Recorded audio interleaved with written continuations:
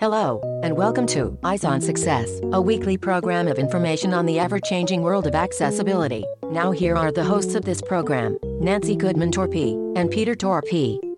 Hello, I'm Nancy. And I'm Pete. Can you imagine playing ice hockey with your eyes closed? Well, we'll talk to some people today that set up a team of people who are visually impaired who do play ice hockey, and we'll see just how rewarding and fun it can be. We'll speak with Lonnie Evans, Director of Operations for Wild Blind Hockey, the companion team to the Minnesota Wild Hockey National Hockey League team. We'll learn about how the team came about, modifications used to make it possible to play with limited or no vision, and how much this means to the players. But first for our tip of the week. This week's tip comes from Lonnie Evans. Keep your stick on the ice and a smile on your face. Oh, it's perfect. And the way you describe it, I'm sure that's how all of your players behave. Well, you know what? Not to be super idealistic about it, but I think that's generally quite true. The point is to have fun after all, right? Yeah, it does circle back to that. Because if you're not having fun and you're working really hard or you're doing all these different things and it's not fun for you, I don't know if it's worth it. Support for Eyes on Success is provided by Aira, an app that remotely connects people who are blind or have low vision to trained agents for access to visual information. Details are available at 1-800-835-1934. You are listening to Eyes on Success. Success, success, success, success, success. Let's start by meeting Lonnie and learning about how he got involved with visually impaired people playing ice hockey. I'm Lonnie Evans, and I am Director of Operations for the Minnesota Wild Blind Hockey Program here in Minnesota. Is that your day job or is that for fun? It's absolutely for fun. It's not my day job. It's a volunteer opportunity. Actually, I work for a nonprofit. We're a hot meal provider for folks in need, and we served last year over 1 million meals, and that keeps me awfully busy. But then when I'm not working, I get to go play and just have a wonderful time on and off the ice with our players, our families, our coaches, and volunteers. And this is a blind ice hockey league. Are you also blind? I am not blind. I do not experience any vision issues, but I got involved initially because I've been involved with Minnesota and USA Hockey on the disability side. Our daughter used to play hockey on 2 prosthetic legs, and as a result got connected within the local community, but also nationally. And then I got an email from a friend who oversees the disabled side of hockey here in Minnesota. I like to call it the disability side, but asking if I would be interested in starting the blind hockey program. And my friend was not aware of the fact that my grandfather had lost his vision when I was young. And so it was very personal for me because I got to go with my grandpa and I would take him fishing and out on the boat and different activities. And then as I started driving, I would take him to events out in this area. That's a big motivator for me is my grandfather. Wow, that sounds like a lot of fun. That's very rewarding. Oh, very much. And, it's predictable when people say, oh, you get more out of it than you give. But I think that's so true in the situation where it brings such just joy and pleasure to me to be out there and partnering with people. I think it's really important that everybody understands and thinks of this as a partnership and not something that any of us is doing something for someone else, but we are coming alongside with somebody who wants to do something within the hockey world, and we do it together. Now, Minnesota isn't quite Canada, but it's really close, and hockey is apparently very popular in Minnesota. Eyes on Success is made possible in part by our corporate partners. Underwriting pairs the impact of targeted marketing with the integrity of community goodwill. Learn more by sending an email to hosts@eyesonsuccess.net. This week's focus topic is all about playing ice hockey with a visual impairment. So how long has this organization been around in Minnesota? It sounds like it's something relatively new to that area. Yes, it is. We're very new. We had our inaugural season started last year in October of 2018. We finished our first season at the beginning of March 2019. So we have one season under our belt, and we are already planning and anticipating how to make it better for year two and going forward. And how did this exactly come about? It's tough to start a new team someplace and find people who are interested and get it all together. Yeah, it is. We, in a sense, we're starting from scratch, but also there's a lot of great programs already in existence for folks without any physical or cognitive developmental issues. And so with those models in place, it's kind of tweaking it to make it work for folks with vision issues.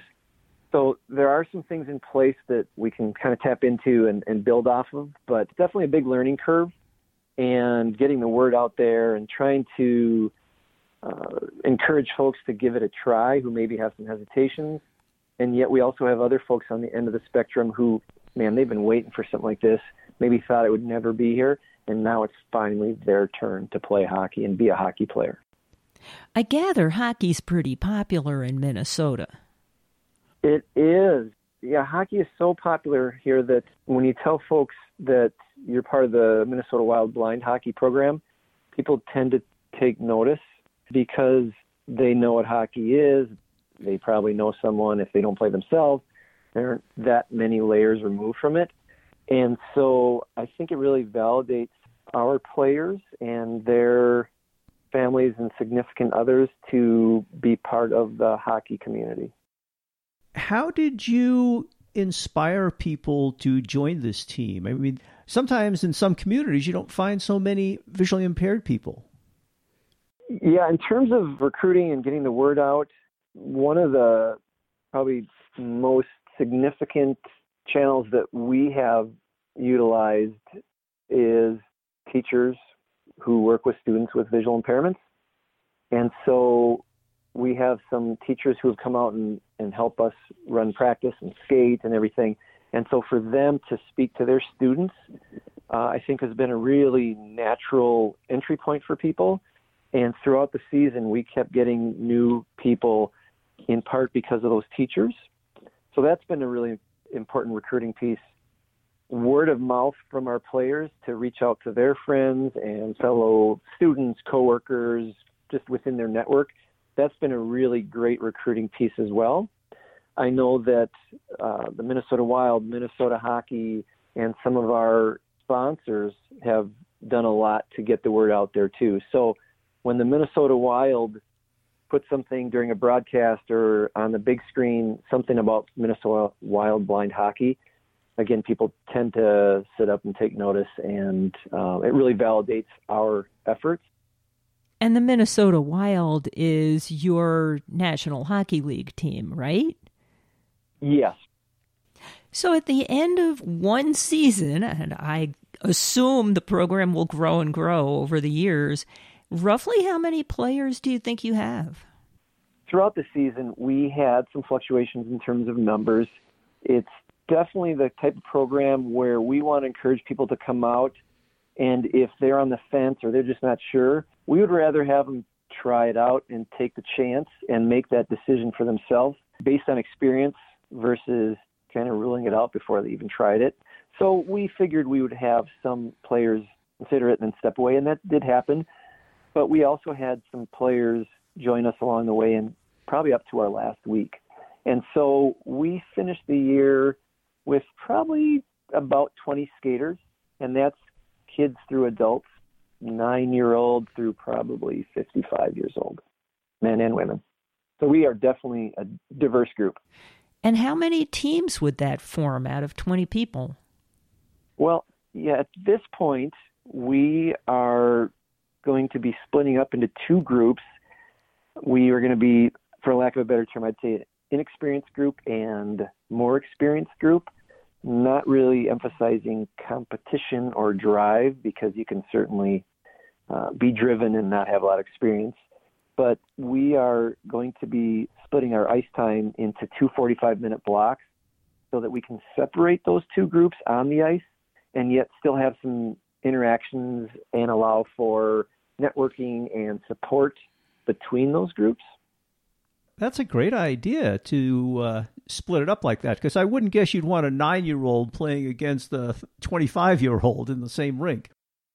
No, you sure don't. You don't, and yet we don't want to lose one of the really important aspects, I think, off the ice is that, again, that networking and the support. And I'd love to see us do more in terms of providing links for our players and families, hockey related and otherwise, that would be of benefit to them. And so, yeah, I think it's an opportunity for us to stay engaged without having to literally run into each other on the ice. That's always an option. Which is a really important consideration. It really is important. The other thing that sounds nice about this program is it sounds like it is not as competitive as some sports tend to be these days. I mean, I'm really distressed when you see some of these teams are so competitive that the parents are getting into fistfights. You know, for me, sports and in being involved in sports has always been just about the fun of interacting with other people and doing something physical. Yeah, I think you make a good point there. I've always told people when it comes to the disability side of hockey that I've been involved with for many years is I think we have a great balance between competition and cooperation that you don't always see in hockey or other sports. And so it's really fun to see that side of it. It kind of brings me back to when I was coaching my own kids. They were growing up in different sports, and I'd always start off with, have fun, be a good teammate, be a good player for your coach, that type of thing. Before I even ask, do you want more advice or do you want to talk about the game or anything like that? Those are some really fundamental things that I wanted my kids to be mindful of going into it. Have fun, enjoy it, and all that. And I would say it was a really fun season that way. It was really fun to see people come to life who maybe played hockey before and never thought they would again, or for those who it was a brand new venture. But I think fun would be a good description of what happened last year, and that we absolutely want to build off that for next year. So in ice hockey, you have a whole bunch of people on the ice. They're all skating pretty fast. They've all got big sticks, and then there's a puck. Yes. How do you modify the rules and or equipment so that a team of blind people can play this? Sure. Another great question. Some of the modifications would include equipment. So, for example, our puck is considerably bigger. It's metal. It has bearings, so it makes noise. Not the whole time does it make noise. So there are times when you can tell when it stops making noise that people with reduced vision have a harder time tracking it. And then the noise of the rink and all these other things going on, it can be really difficult. So I believe there will be modifications and changes down the road, but not there at this point. So it's kind of working within what we have for the puck. The puck, the weight also keeps it down a little bit lower, so it's not rising up on goalies and players as much. The net is 3 feet high instead of 4 feet high. And as far as equipment goes, there aren't a whole lot of modifications. Are there modifications to the rules also? Well, for example, a player can't skate from their end of the rink all the way down to the goalie and shoot. So if the puck enters the offensive zone before that team can shoot it, they have to make at least one pass within that offensive zone. And then the refs have a special whistle that they will ring or sound, and it makes sound so that the goalie and others know that there's a potential for a shot to come on goal. Oh, so there's a lot of audio cues here. There are. Pete, that's one of the things when we always want to get better, and we always want to get input from players and their families.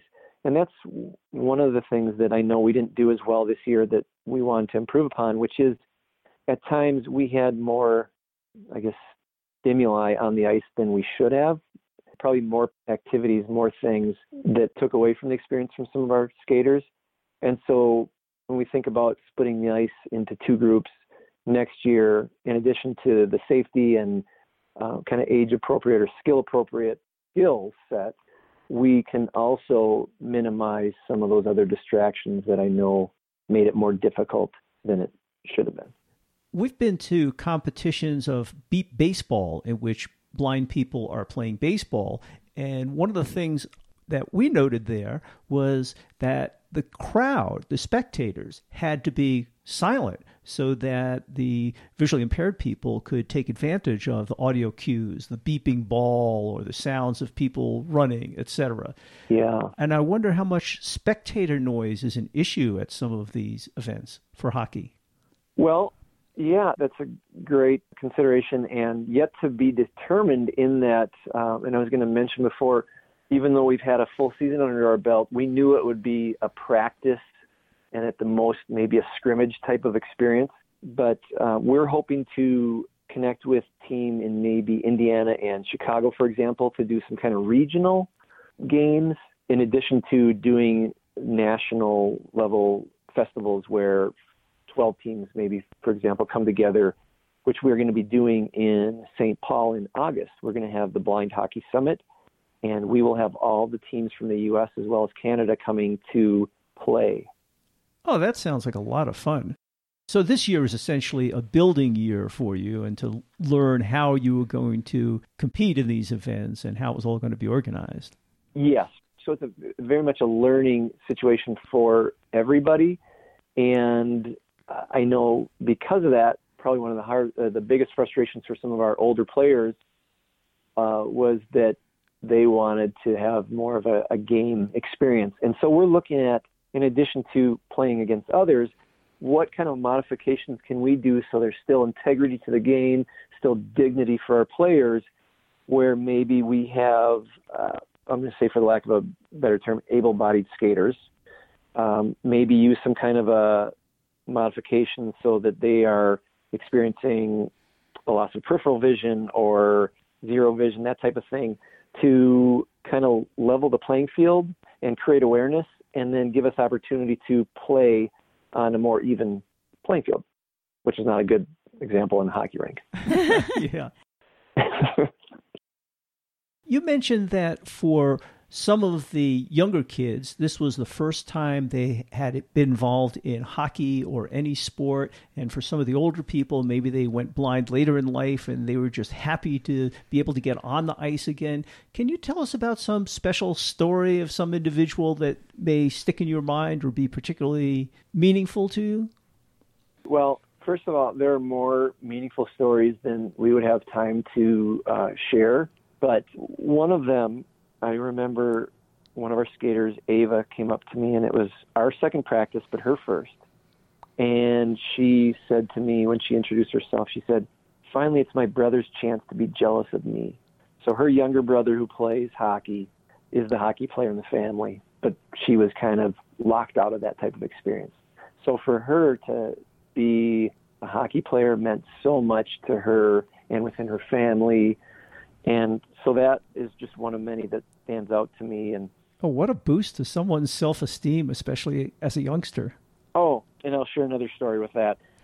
We were skating at the X, which is the home rink of the Minnesota Wild, and it was our first of two practices there.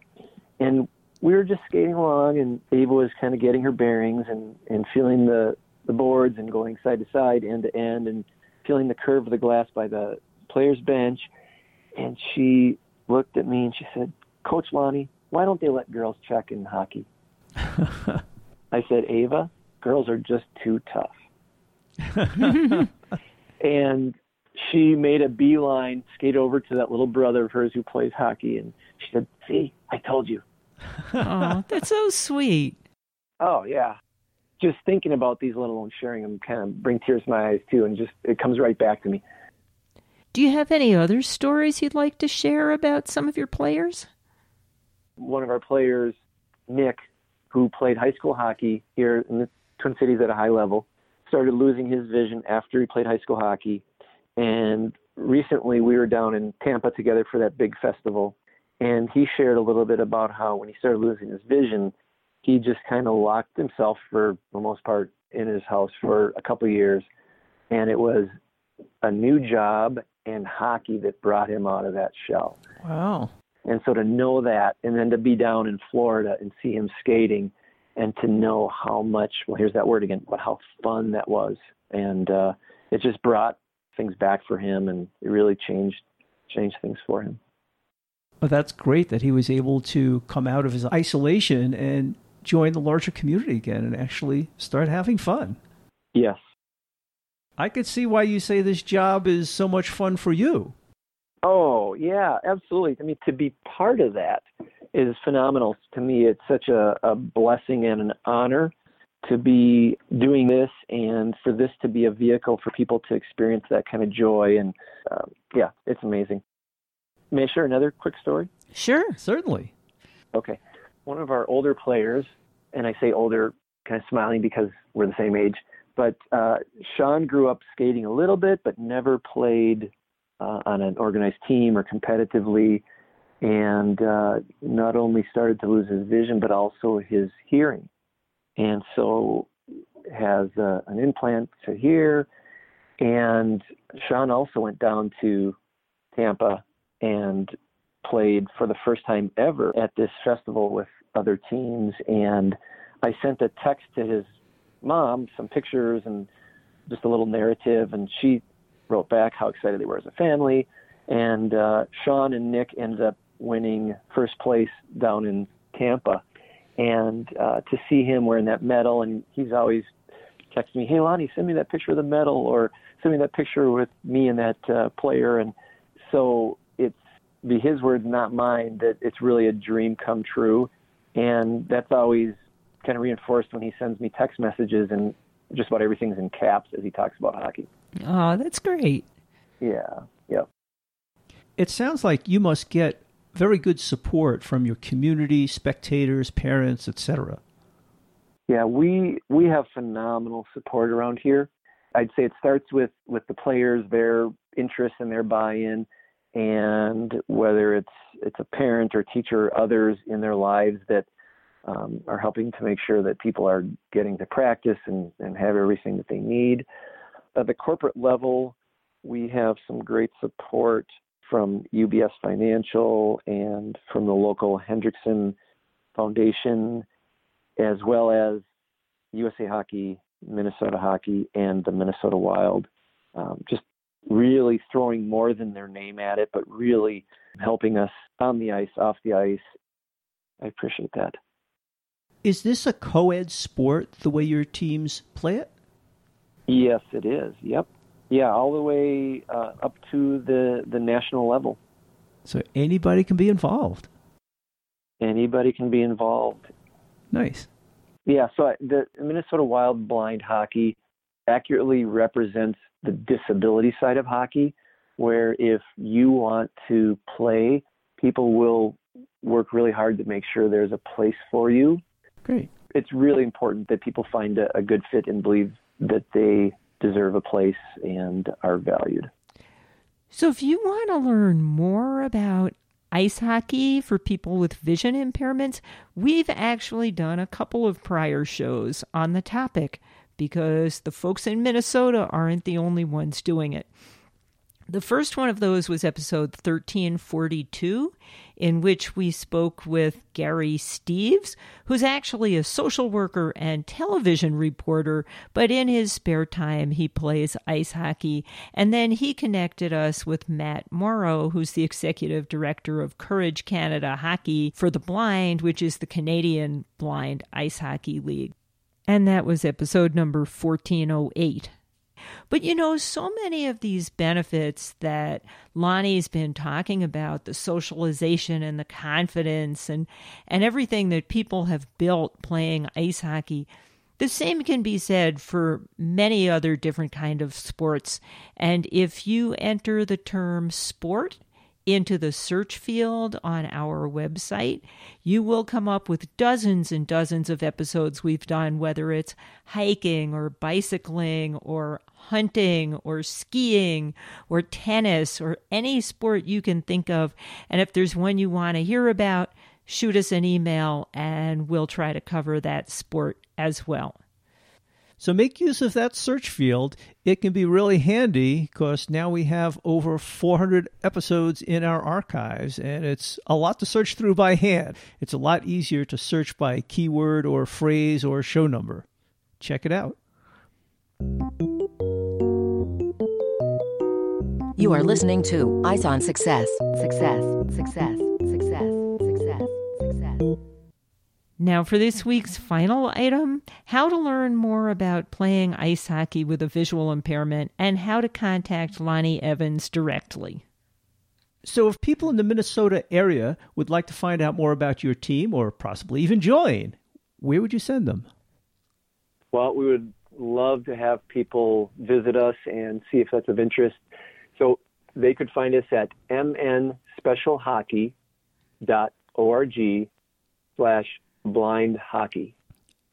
And we also have a Facebook page, and that's at facebook.com/MN-Wild-Blind-Hockey. And if they had questions for you in particular? Be happy to speak to folks directly. They could give me a call at 952-223-7223. Great. Is there an umbrella organization in the U.S. that you're affiliated with?